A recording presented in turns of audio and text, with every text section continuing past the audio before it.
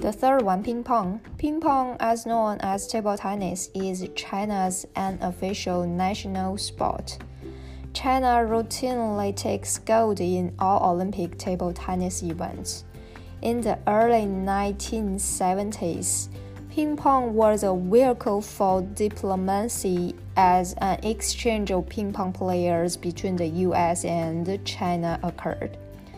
The facilities signaled American relations and paved the way for Nixon's visit to China in 1972, a sport that the irretrievably tied to China was surprisingly not invented to China. Table tennis was a British parlor game, played in as early as the 1900s by the upper class.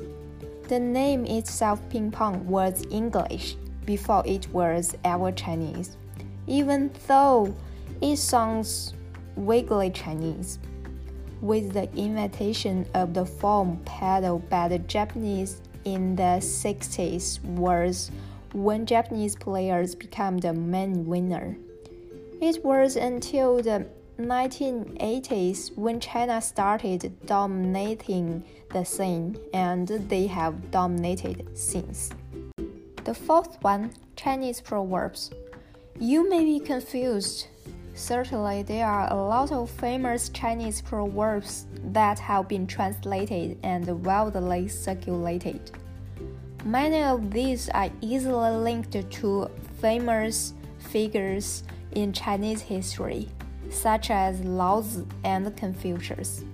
However, through years of translations, transliterations, and interpretations, a lot of Chinese sayings have changed completely. Furthermore, if a quote has no clear origin, people often just attributed it to it being a Chinese proverb. Let's take a look at this famous quote. Give a man a fish, you will feed him for a day. Teach him to fish, and you will feed him for a lifetime. This is widely attributed as a Chinese proverb. However, quote investigator did some digging and found that British novelist Anne Isabella Thackeray Ritchie deserves the most credit for coming up with the modern quote. Her version of the quote, which appeared in 1885. If you give a man a fish, he is hungry again in an hour. If you teach him to catch a fish, you do him a good turn. There is a Chinese version of the quote that parodies this.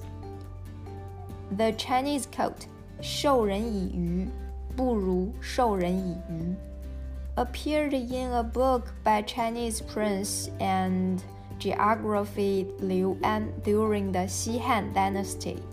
The quote literally translates into giving a man a fish is not as good as teaching him to fish.